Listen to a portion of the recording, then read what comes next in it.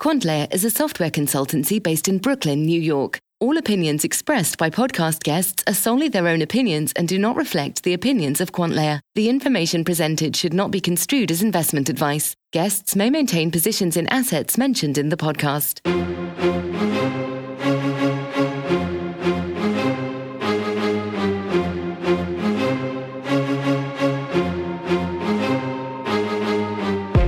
Hey everyone, it's Vikram from QuantLayer, and thanks for listening to our 11th podcast. On this episode, Faizan and I discuss our experience at the Boston New Technology FinTech and Blockchain Group event, where we got to present our alerting platform to a couple hundred attendees. We discussed some of the other crypto projects we saw, including Button Wallet, which is a Telegram bot that lets users buy, sell, and trade cryptocurrencies right in Telegram. We also discussed P2P lending and go through our first mailbag, which covers answers to questions you all have, from crypto market questions to how to say no to a client. Enjoy. Hey everyone, you got QuantLayer here, Vikram speaking. I'm joined by Faizan, known as the Wizard. Hello. Hey Faizan, how's it going? Pretty good. You? Good. We just drove back from Boston a couple days ago. Yeah, we were up there for the Boston New Technology Group, had a conference specifically focused on fintech and cryptocurrencies. So thought that was a great opportunity to get in front of some people up there. Yeah, Chris Requena at Boston New Technology Group, he's the one who runs it. There's been 92 of these. They're not weekly. I think they're monthly. So he's been running it for quite a while now. We'll link to him to the meetup and his Twitter and Boston New Tech's Twitter in the show notes. But thought it'd be cool to recap the people we met, the companies that presented, and the kinds of people that we ended up talking to. So, yeah, it was a interesting event because they had some networking beforehand, then the companies presented, and then some networking after. And because the Boston New Technologies Group is like more broadly like tech focused, there were a lot of people that are not like they're interested in the crypto space, but new to it. And then there were a lot of people that are really into the crypto space. It was a good mix of people. Yeah, it was cool to see that most of the companies who presented were actually blockchain and crypto related. That was interesting. When I saw that it was a fintech meetup, I'd assumed like maybe it would be like 10, 20%, but I think it was closer to like 3/4. Yeah. Yeah, the first company that we saw was, and we'll try to get a lot of these people on the podcast too, because they're doing some pretty interesting stuff. The first one was Indico, run by David Levine. And what they are doing is this basically a security token platform for investors and issuers. So if you are a startup or if you have some kind of idea that you're trying to raise capital for, you could go through them, and I think they will help you find investors too. Like they have some kind of registry or Rolodex of investors who would invest in a project. And I guess they're trying to act as a platform, like a marketplace between those two. Yeah. So what I gathered was David had a good amount of experience both doing like Reg CF raises with the crowdfunding and also the series, Reg A Plus that people raise as well for security tokens. Mm-hmm. And what it sounds like he's trying to do is make the process very seamless for companies to do both of those depending on the stage they're at on their platform. And then they have quite a large pool of investors that can participate in as accredited or non-accredited investors, depending on the type of raise it is. Because I guess that process can be pretty expensive and time consuming if you're going into it blind. Yeah, I think what they're doing is kind of similar to some of these other kind of platforms we've seen and heard about, like Harvest and maybe Polymath. Some of those guys are trying to do it a bit more programmatically, I think. But his platform seemed very friendly towards issuers. The crowdfunding, the CF filing, what was that? That was a little over $1 million that issuer can raise? 1.07 million, I think. And from what I remember talking to someone else, I think there's a cap on what you can raise per investor. You're capped at like $750 or $1,000 or something like that. So you can raise from a small amount of money from a large pool of people. Yep. So yeah, that was pretty interesting. We talked to him for a little while. We should definitely have him on the podcast. He seems like an interesting guy. This is like his fourth. He said he was a serial entrepreneur. It was like his fourth project that he was doing. Yeah, and all in different all in different fields. That's always interesting. Okay, so the second one you saw was, its name was Button Blockchain Technologies, and they have this Button wallet. The person presenting was Alexander Safonov. He's the CEO there. So this one was pretty cool. It was a multi-currency wallet and exchange in Telegram. So he demoed the platform, and basically what it looked like, if I can describe this, is so you enter Telegram. While in Telegram, you can buy and sell Bitcoin through an exchange. I think they've hooked up one exchange so far. And you can also do P2P transfers on Telegram as well. And, one of the big selling points of this thing, I think, are that so many of the crypto community are on Telegram as it is, that it's very easy to get people onto this platform. So do you remember what the numbers were? Like they had 4,000 users, 7,000 users, something like that? So they had launched with 7,000 users. Their thesis was, let's just build something where the users already are. And what they essentially, like the wallet functionality is completely free. So I think they said they supported 7 currencies, if I'm not mistaken. So it's a multi-currency wallet built right within Telegram. And that's sort of where your friends or other people that you're transacting with are also on Telegram. So it's a pretty easy place to like find them and transfer money. And the wallet functionality was free. And then it's hooked up to one exchange right now. And they take a small commission plus the exchange fees for the buying and selling and the exchange and like financial transaction services. But yeah, I think they launched with 7,000 users, and they're in the process of raising money to grow to, I think they have a target of 100,000 users, but growing pretty quickly. It's an interesting business because if you're an exchange and they really start building up volume, there's a lot of incentive for you to lock them in and not allow other exchanges into their platform. So I can see them doing pretty well. Yeah, and UX is pretty nice since if you're in Telegram, you're a hardcore, pretty active crypto trader. You're going to be checking your Telegram app pretty regularly. Yeah, and it makes sense that that's a nice spot to be able to trade in. I do wonder about the quality of the bid-ask spreads that they end up showing users. Like, I wonder how current that is. Because with trading, like if you have a trading platform, these bid-ask change very quickly. Yeah. So, of course, you would never do like high frequency or even medium frequency type of trades on something like this. But if you just want to buy some Bitcoin, you want to buy some Ethereum around the price that it's currently trading at, it's probably a pretty solid bet. Yeah. And I think also being able to use it as your like almost a Venmo alternative. Like you're on Telegram, all your friends are already on Telegram. It's very easy to add the wallet and transfer. And the Telegram bot API is relatively standardized. So if you're used to other Telegram bot applications, you'll pick this one up pretty quickly. So it's almost like getting like a crypto Venmo without having to set up a separate app. Yeah. So that's a good way to describe it. That's where I saw a lot of the value. And then the exchange piece is how they make their money / potentially is a great way for them to exit eventually. Yeah. Who would buy this? And not users, but like what kind of company would acquire this? I mean, on one of their slides, they actually said exchanges. Because if you think that they have 7,000 users now, let's say they hit their target of 100,000 users. So PayPal bought Venmo, even though Venmo wasn't even making any money, because you need that like user base that's active in doing these transactions. And it's the same idea. If you have all these captive users that are all, within this network sending money to each other or using this wallet across 7 currencies, like if you're the one exchange that they have, you don't want them to add a second exchange or a third exchange and start competing on price. You want to like lock in those users. So I think it's probably really compelling for an exchange if they actually get those user numbers. Yep. Can show the growth. Yeah. And if I was going to ask you just like off the cuff, technically, how difficult was this application to implement? The UX pretty straightforward because you essentially don't have to build a lot of the front end you'd normally have to build. Same thing for the authentication layer.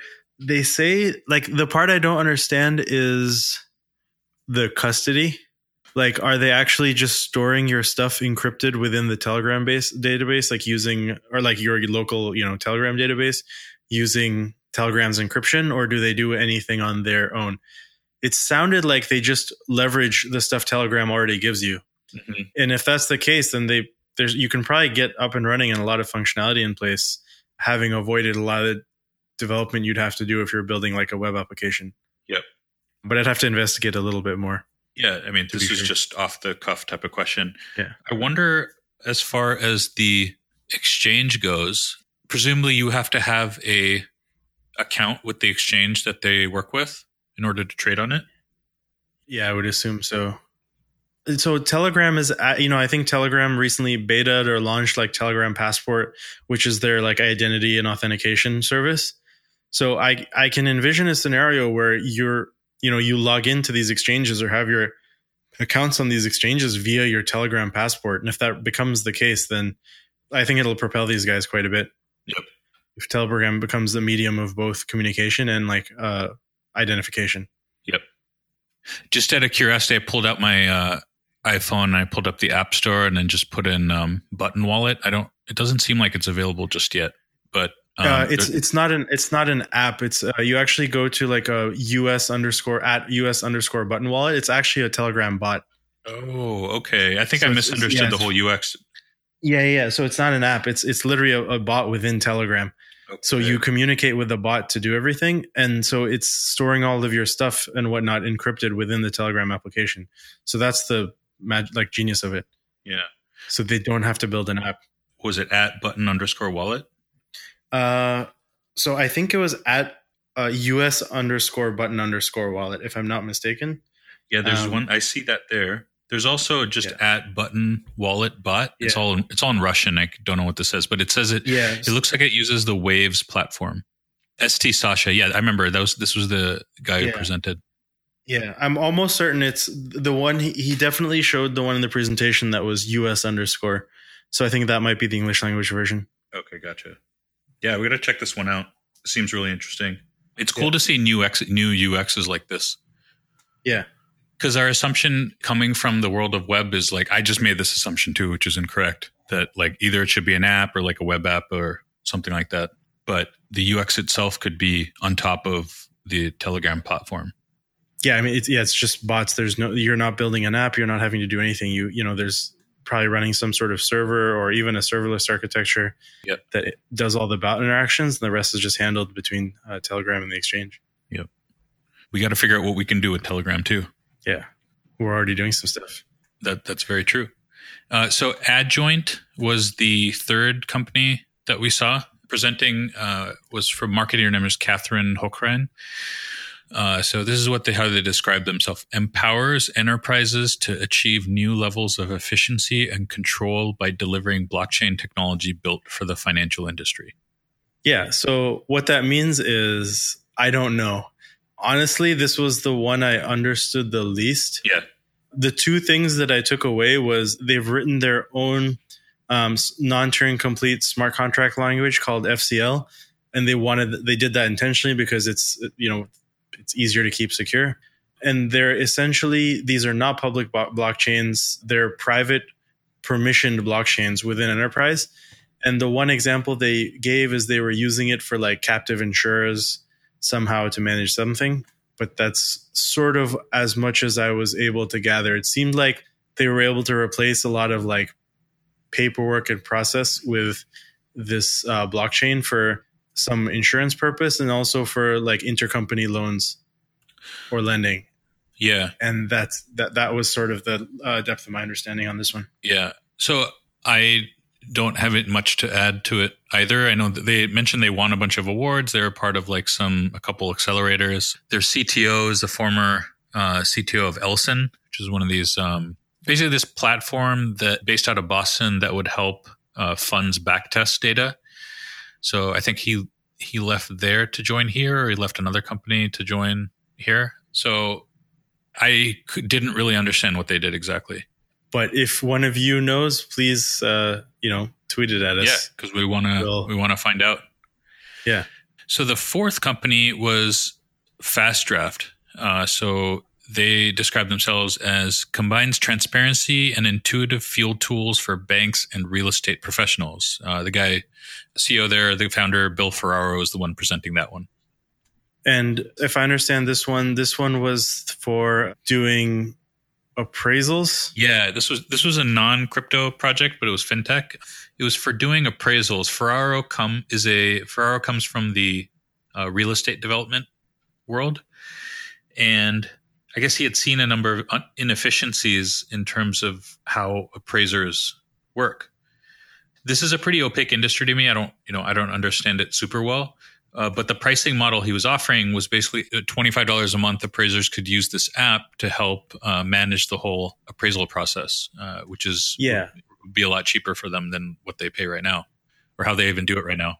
The one stat that he threw out that I found very interesting was that something like 12,000 appraisals a week nationwide get rejected due to compliance issues. So like the appraiser was not able to confirm they were on site and stuff like that. So I think part of what the app does is, from what I could tell, was like some sort of a check-in process. And then it's just a way to, keep this information, like transfer this information between the lender and the appraiser, but also give the homeowner some insight into the process, which isn't really possible under the current system. Yeah, really cool idea. And it sounds like it's being built by someone who understands that industry really well. And a lot of characters like that definitely fit the mold of successful founders, like someone who understands an opaque industry really well, sees a problem, and then executes on it. So it sounded like he had put $100,000 of his own capital into the project, and then he was raising 150 from friends and family, and then he was looking for an outside investment of another 100 or so. Yeah, to get the MVP off the ground, I believe. Yeah. What's your guess? Like the majority of those costs, do you think were just like software development costs, or what else do you think he would be spending on? I mean, I can just speculate on this one. So assuming that, he's been in the industry for a long time, he's got a ton of contacts, he knows what the product needs to look like. I assume he's doing most of the product and biz dev himself. Yep. And so those numbers sound about right for what he'd need to actually get this built, put together sales and marketing material, and like essentially build it and do some of the taking it to market piece, because he can probably do a lot of the rest inexpensively on his own. Yep. So yeah, I would say design, development, and maybe some sales marketing work. So the next project that we saw was Wonder8, and they call themselves a collaboration tool for business insurance and risk. And the guy doing the presentation, he was the CEO there, Peter McDonald. He was really polished. Really polished. I mean, I hope this thing's people asked him all kinds of questions on the fly, and he was like, he was just really had everything down. Yeah. He knew the industry really well. He knew his product really well. And just broadly speaking, the product was this tool that helps, I think he said, these were his words, that gets the insurance industry out of like the Stone Age. Yeah. One of the problems that he's seen with the insurance industry is that there's a ton of actual physical paperwork that still needs to be filled out. And his app, and it actually looked like a Rails app with a bootstrap. I don't know. Did you notice that? Yeah. It had very much of that MVP feel to it. It was, it's basically like, it was a bunch of forms, and it takes care of a lot of the paperwork that you'd otherwise have to fill out. Yeah. Doing insurance. The one part that wasn't clear to me was like, who is the person that's using this? Is this a broker or somebody else? Yeah. So I can speak to that. So basically his target market was medium businesses. It's like 50 to 500 employees, and also like brokerages that are on the smaller side. So they don't have a risk manager on staff. And so the idea was that for these companies, it takes them on average 20 weeks to buy insurance. So essentially the moment they buy insurance, after 6-7 months go by, it's time for them to start buying insurance again. And a lot of this process is, like you said, pen and paper, and then stuff gets either lost or, there's like not digitized, or it gets manually digitized, which is time consuming. And the other thing that he brought up was you can decrease your costs by, like, you can improve your insurability by showing that you've done things to decrease your risk. And so a big piece of this was between the company and the broker, this was essentially a ledger where you could track all of the things, like your actual history of claims and what assets you have and what condition they're in and steps you've taken towards safety. So it built your insurability profile so that if you're taking steps towards decreasing your risks, you should be able to get better rates in the future. And it's a way for it to be easier for both the user, but especially the broker, to manage all that information when they're, I guess, contacting underwriters on your behalf. Yep. Like, I don't know much about the insurance space, but I've heard this complaint a lot about how backwards, and I shouldn't say backwards, but let's say how conservative like insurance companies are. It's very difficult for them to get them to adopt anything new. Yep. I was just surprised about the whole paper thing. Like, I would think that at least would be a little more like web-based or web form-based than it actually is. Yeah, I've seen the gamut. Like, I recently, for consumer insurance, I bought health insurance using Oscar, and that was pretty smooth, but they're like a startup. On the flip side, like, sometimes when I shop for car insurance, it really is like some guys like, I'll get back to you in a few days. And then they like email you a quote like multiple days later. So I think there's definitely room for improvement there.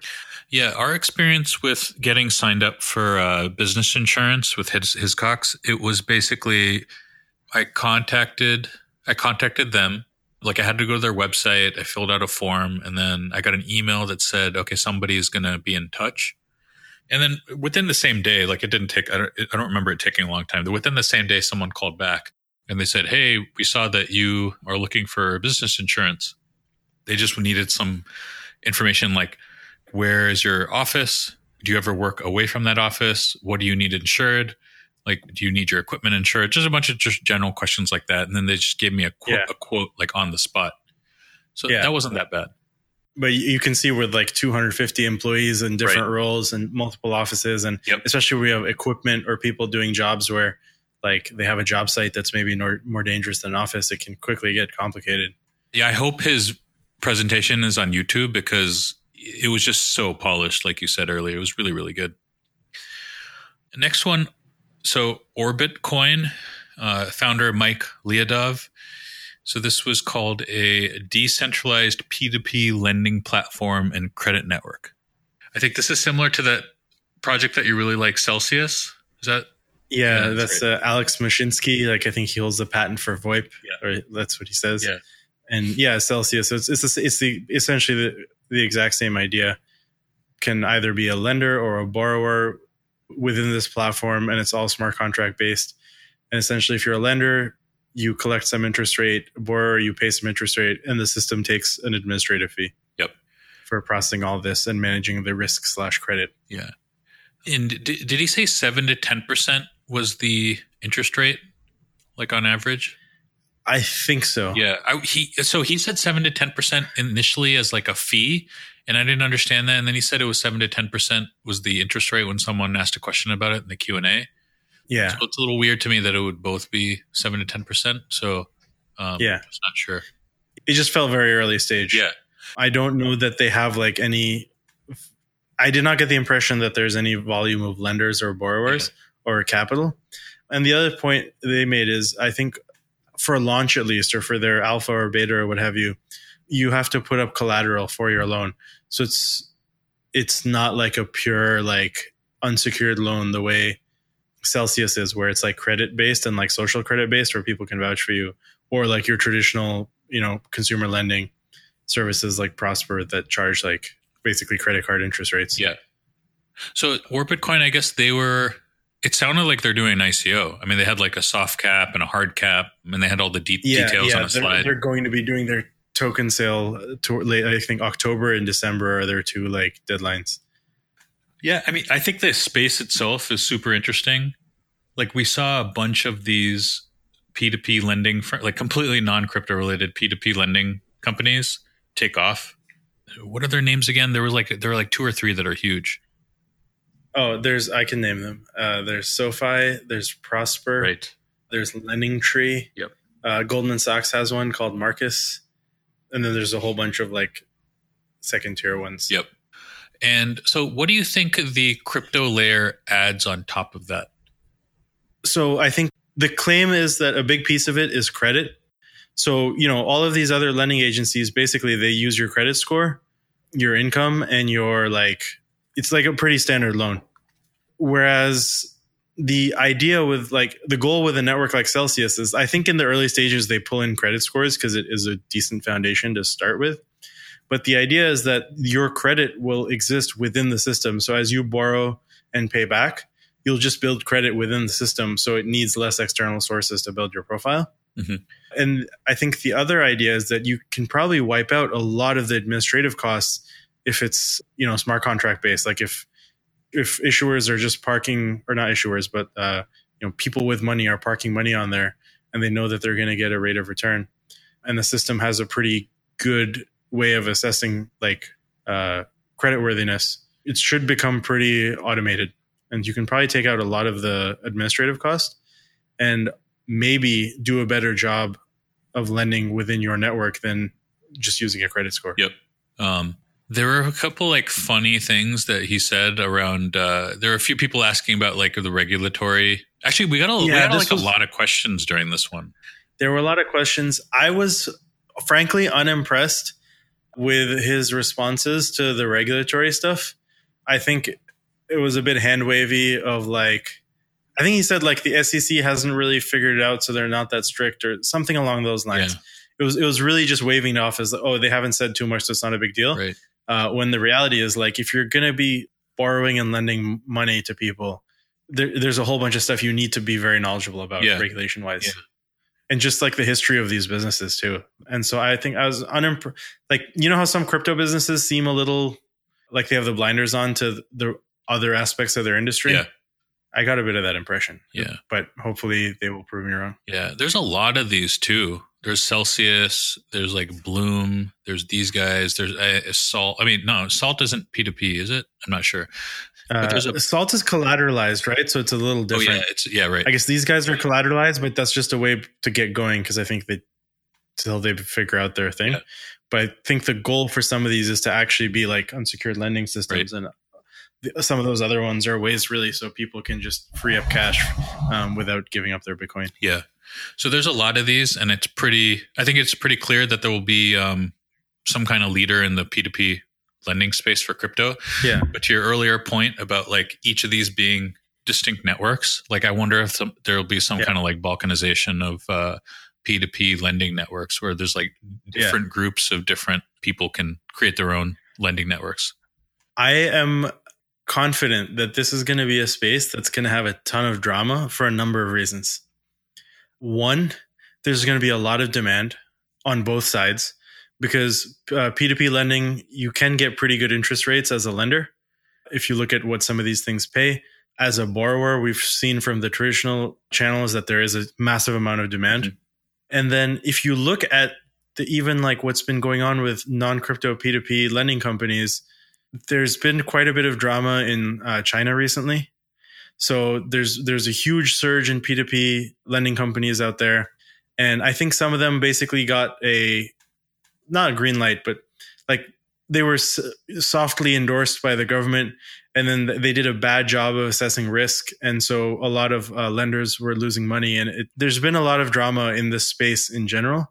And I think adding the element of like, okay, we're going to now do it within smart contract systems and using novel ways of assigning creditworthiness, I think just going to add another layer of volatility. Yep.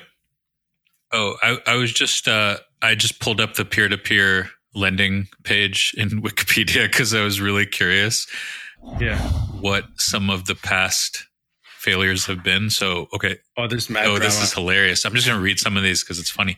In 2011, Quackle, a UK peer-to-peer lender founded in 2010, closed down with a nearly 100% default rate after attempting to measure a borrower's creditworthiness according to a group score. Similar to the feedback scores on eBay, the model failed to encourage repayment. That's a problem. Yeah. Many more peer-to-peer companies have also set up in the UK. At one stage, there were over 100 individual platforms applying for authorization, although many now have withdrawn their applications. Yeah, pretty interesting. I think it's also just philosophically like a natural outgrowth of both globalization and crypto. Like if we're able to, I remember on the first podcast, we were talking about like how a farmer in India could put up a wallet if they wanted to receive funds in order to improve their farm or grow their farm. Along those lines, like someone else somewhere across the world is open to taking a loan out from someone else, like outside of the purview of a bank, they should be able to. And I think the biggest issue, and we've talked about this, is going to be like trust. And given the amount of drama that there has been in P2P lending, it'll be interesting to see like who are going to be the winners and what like metrics are going to be related to those winners. Like how trustworthy, like what can we ascribe when we want to ascribe trust to a person? Like what are the metrics that we can ascribe? Yeah. So I have a couple of questions in that vein. So let's say you have some amount of capital that you want to put up in P2P lending. What would be the criteria by which you would consider it like safe to put that capital up? 2, what sort of like a premium on your return do you need? Like what sort of return do you need to see compared to like other opportunities? And then 3, what would be your concerns over regular P2P versus crypto? Okay, so the first question, and by the time I answer this one, I'll probably forget the other 2, but I'll just answer them in order. But the first one, I think this is going to vary from person to person, how much they're willing to put up and how much they're willing to lend and what interest rates they want to lend at. There's a lot of people out there who will be like, I don't know who the person is. I don't know at all. And it's like a kind of unknown. It's an unknown space. So I want like 20% interest, right? I don't want to be like that kind of person. I would be willing to lend at a low interest rate if the projects are interesting. Like, say you have like $1,000 of capital you want to allocate to a few different projects, particularly like $1,000 you want to allocate as loans to people, and you want to do like say $10, $100 loans or something like that. Okay. Each individual like $100 loan isn't that much.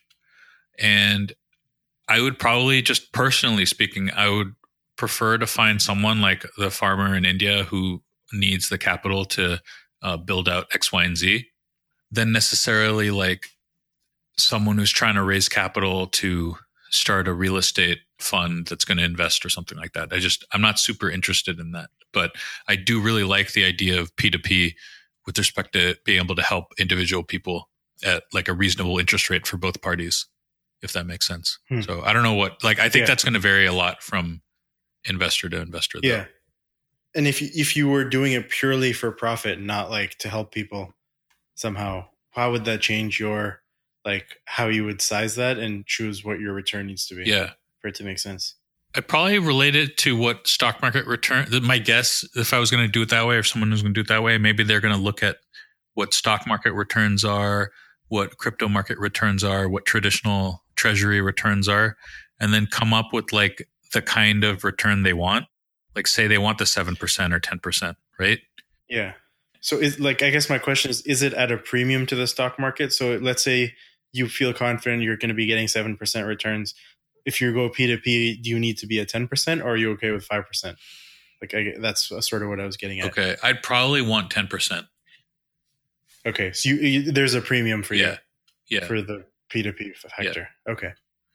And then what about crypto versus traditional?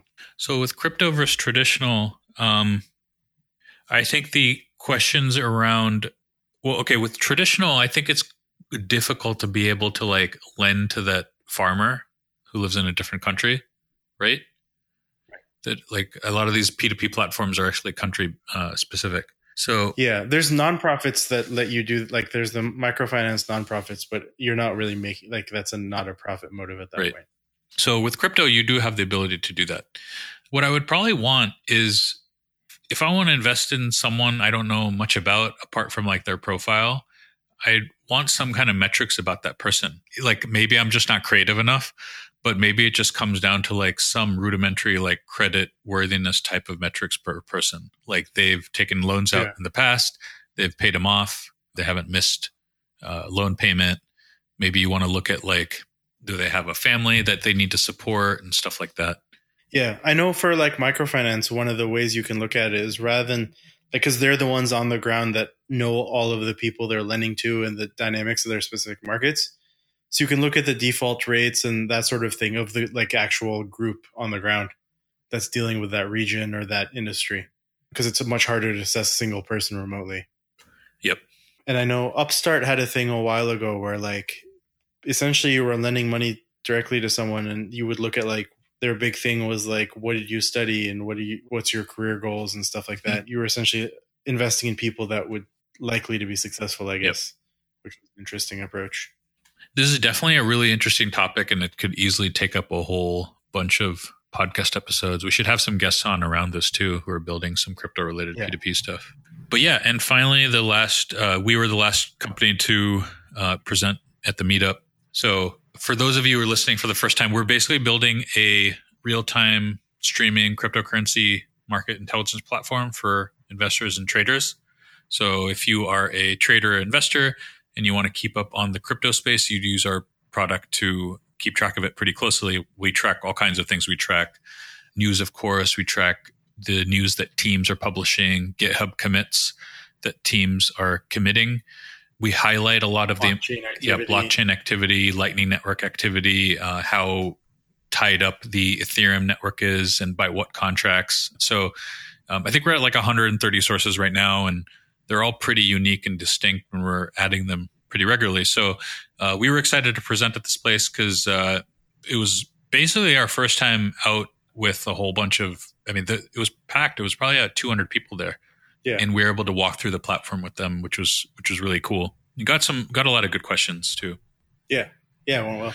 Yeah. I remember one of the questions that we got was, so for those of you who are listening, just, come to the site quantlayer.com and you can see examples of what the app looks like. But basically imagine like a Bloomberg or Reuters type of feed where at the top of the feed gets updated every time there's a new alert or important piece of news. And I think someone had asked us, are you going to be doing like ratings for coins and tokens, kind of like a Moody's or S&P? And I thought that was an interesting question. I know what my response is, but what is your take on like if we did something like that? Yeah, so I think we've discussed this before because my thought was that there are clear positive and negative signals that we could report with reasonable confidence, like especially if we're doing some human analysis. So programmatically, you want to be really careful that you're not giving too many false positives or negatives on like anything that's potentially market moving. But there's other stuff that like I go in there and I look at, or you look at the GitHub, and this is like a clear problem, and you would want to alert that like, the positive, negative, or it sort of diminishes the quality of that given project in your mind. But I think the risk that you mentioned about it's the difference between like having a stock screener and giving stock recommendations. Yep. Legally, I think one is much more fraught with like regulatory risk. And given that we can add a lot of value early on by just delivering like well-curated information, in my view, the part where we add our like editorial piece to that comes later on, once we've had a lot more data and a lot more time to refine our recommendation process. Yeah. So one thing we do is we highlight things that are important and in an objective manner. Yeah. Our rubric is basically if a coin puts out news, that's important. Particularly important for that coin versus like judging whether an article by a third party is good or not. Yeah. Like if it's official news, whether it's admins on Telegram or a coin blog, like we will highlight that as especially important. Yeah. And that's an objective recommendation. Right. And it's not a recommendation in the sense of a buy or sell. It's literally, you better read this because the coin team put it out.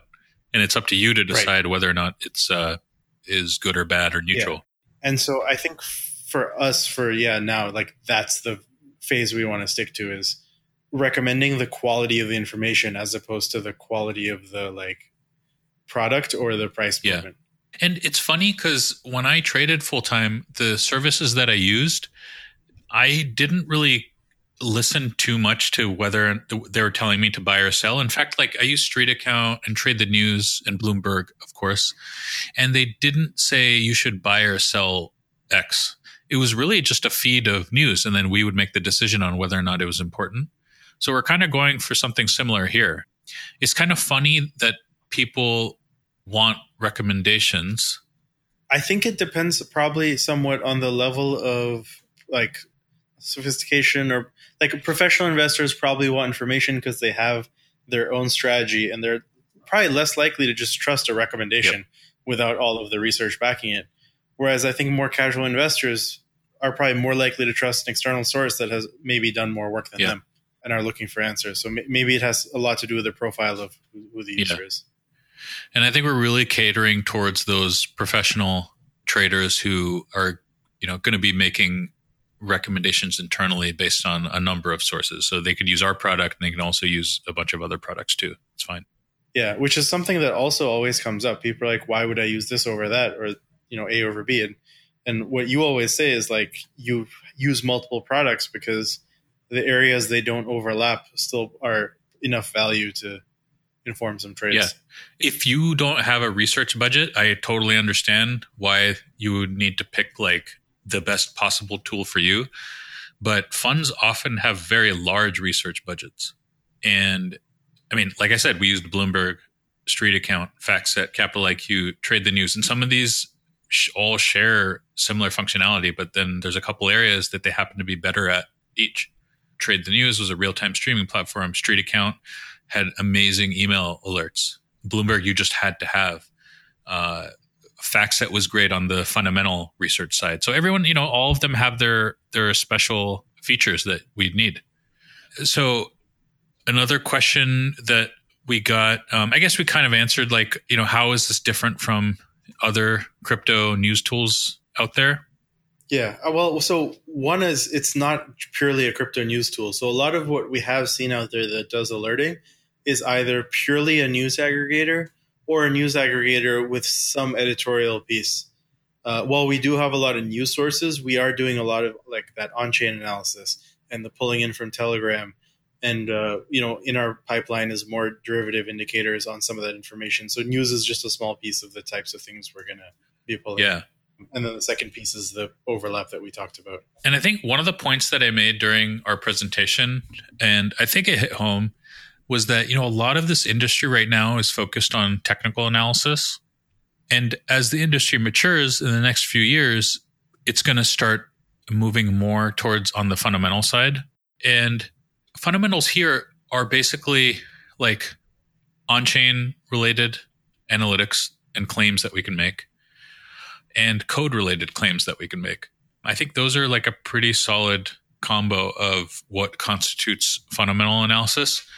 So, as we include more of that stuff and we're able to alert real time on changes to those fundamental things, I think that'll be really, really valuable.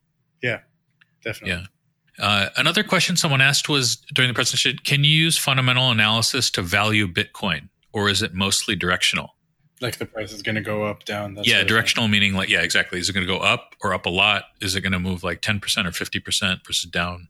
Versus like, should Bitcoin be $5,300 or $10,000? Right. Yeah. Based on all the metrics is what is the dollar value of Bitcoin. So that one is very hard. Like we can't even we have years of gold and oil data, and we can't say like, oh, gold's value is X, like 1,800 per ounce or 1,300 per ounce. Maybe we can't say a barrel of oil is worth, whatever it's worth, because these things change based on supply and demand. There are no earnings or cash flows associated with them.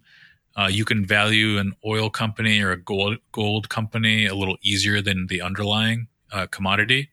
So I think similarly, it's going to be difficult to say like, oh, Bitcoin should be worth 5,300. But if more Bitcoin are getting locked up on the Lightning Network and the Lightning Network is shooting up in capacity, you should be able to take a directional bet. Set your stops, but you can take a directional bet that the price is going to go up. We've seen that in the platform, right? We track the Lightning Network updates, and we've seen rising capacity followed by a rising price, and we've seen falling capacity followed by falling price. Again, it's not one-to-one. I'm not guaranteeing it at all. I'm just saying that there's certainly a relationship. And as more on-chain type of analyses come into the picture, we'll see the industry mature a bit, and prices will probably reflect that kind of stuff. Yeah, one other section that we thought would be fun to do is we've just been compiling a list of questions that you guys and other listeners have been asking us. So I thought we could just kind of go through them here. So one of the topics is just related to market, and I think this is a good one for you, Vikram. What are some of the headwinds against crypto right now? Okay, so it's August. We're recording this on August 15th. It'll be out, this coming Monday. In the last couple of days, there have been like pretty significant drawdowns in crypto. Bitcoin has not, it's fallen too, but Ethereum has gotten demolished. Ethereum's gotten demolished. A bunch of the ICOs have gotten demolished. And I always have a tough time pointing to like one particular thing or another particular thing. Everyone has their own kind of narrative that they end up creating around any kind of volatility and when things move well and when things don't. So I don't want to fall into that trap. But the kind of stuff that I could point to is say that we had a huge move in Ethereum last year. We had a ton of ICOs list using the Ethereum chain. There's a lot of skepticism now around Ethereum being scalable. Like we see on our platform, we see significant percentage of Ethereum network being used, like 30, 40% sometimes. Like a week ago, we saw a greater than 50% of the network being used by two contracts, one of which was like a spam contract and a Ponzi type of contract. And that's concerning around issues of scalability. So there's that issue. There's the issue of like ICOs being viewed poorly.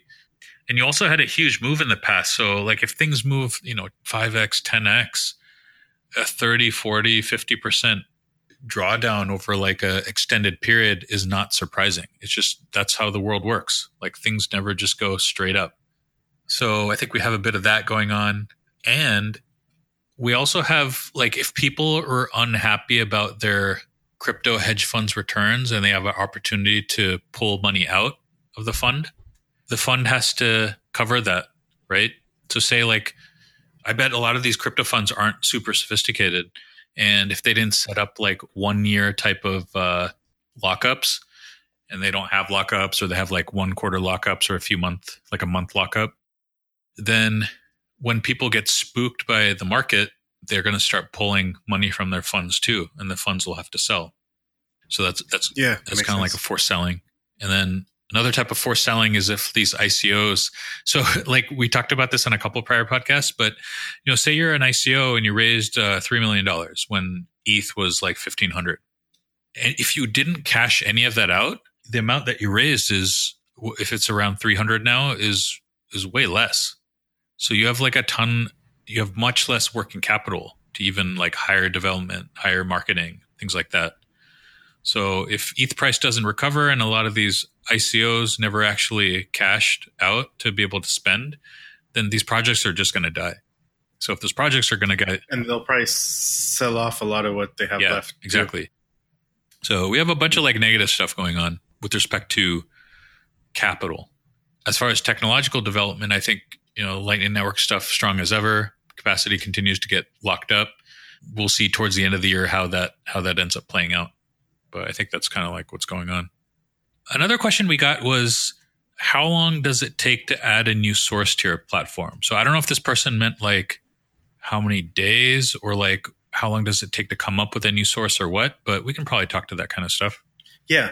So, there's a spectrum depending on how complex the source is. So there's certain classes of sources. And if it's one we've done before, the honest answer is like, we can have it working in less than an hour and up in production in not much longer than that.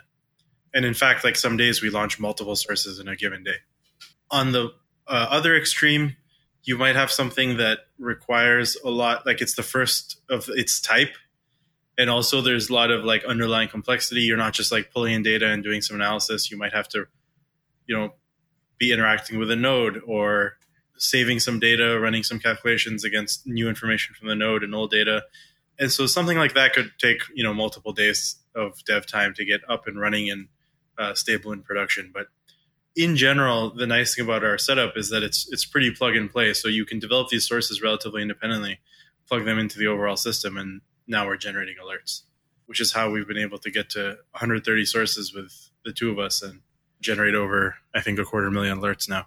Yeah. So if you have any other alert ideas, please let us know. We have like a roadmap of stuff that we want to add.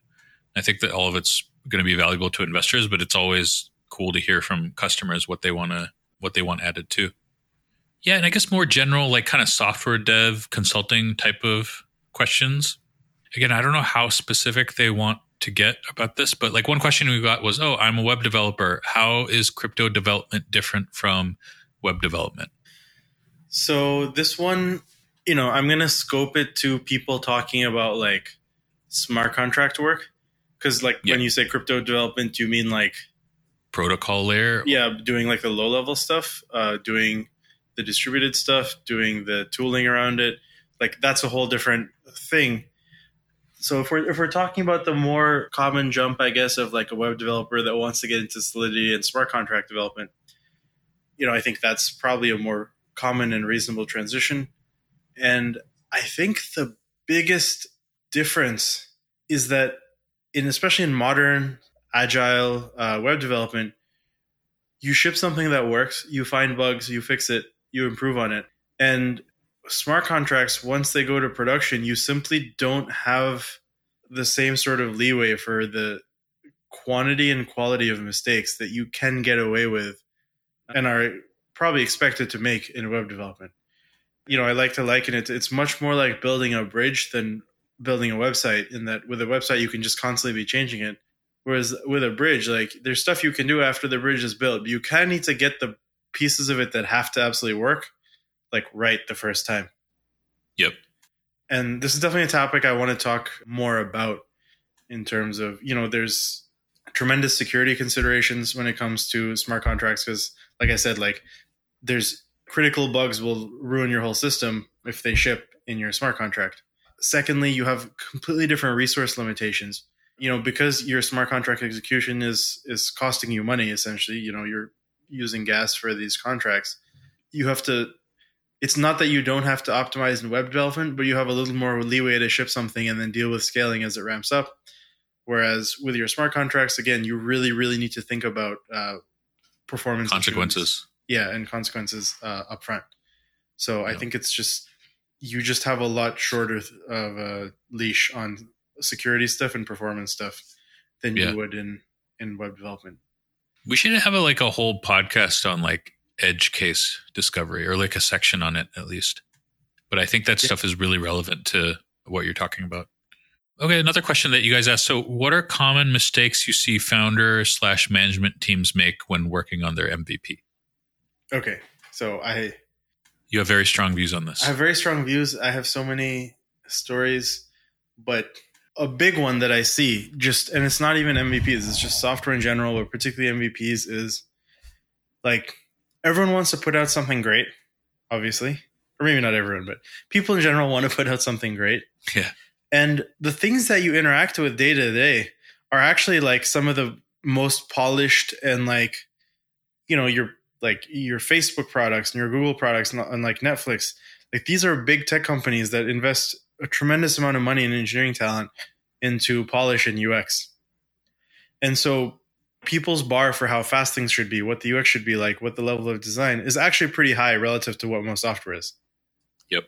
And so people tend to, there's people talk about scope creep, but what we see a lot of the time is people want like the best version of the thing to launch as their MVP rather than like what it should be, which is testing a hypothesis most of the time. I'm sure there's, certain exceptions where you have a market already lined up or you understand the industry, but generally speaking, with an MVP, you're testing some hypothesis like, users don't have the ability to do activity X via Y.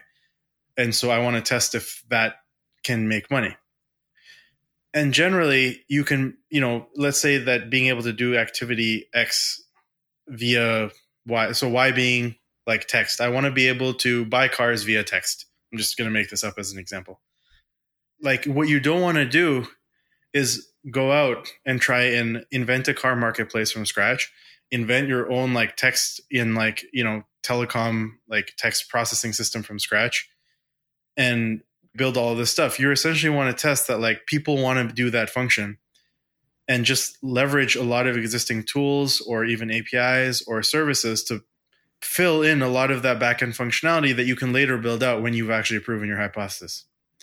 And what we find a lot of times, people just want to build everything because there's always some trade-off when you're buying an external service or doing things the simpler way.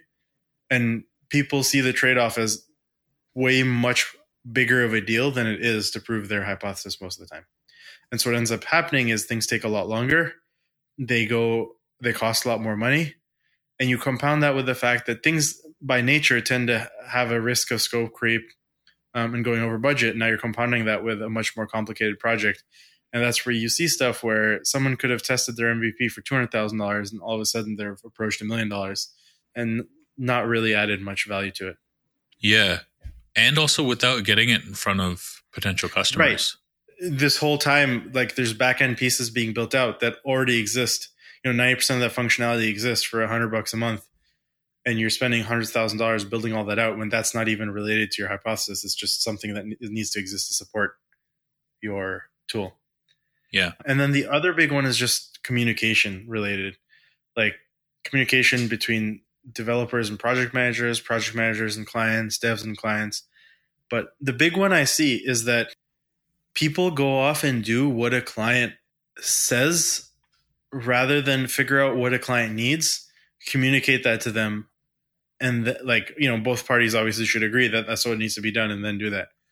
Someone might say, using this example, if I want to be able to buy cars via text, the client might say like, oh, a friend of mine told me that like we can contact AT&T and they'll provision a server for us and we'll pay $50,000 and we'll be able to like use that thing to like take inbound and outbound text.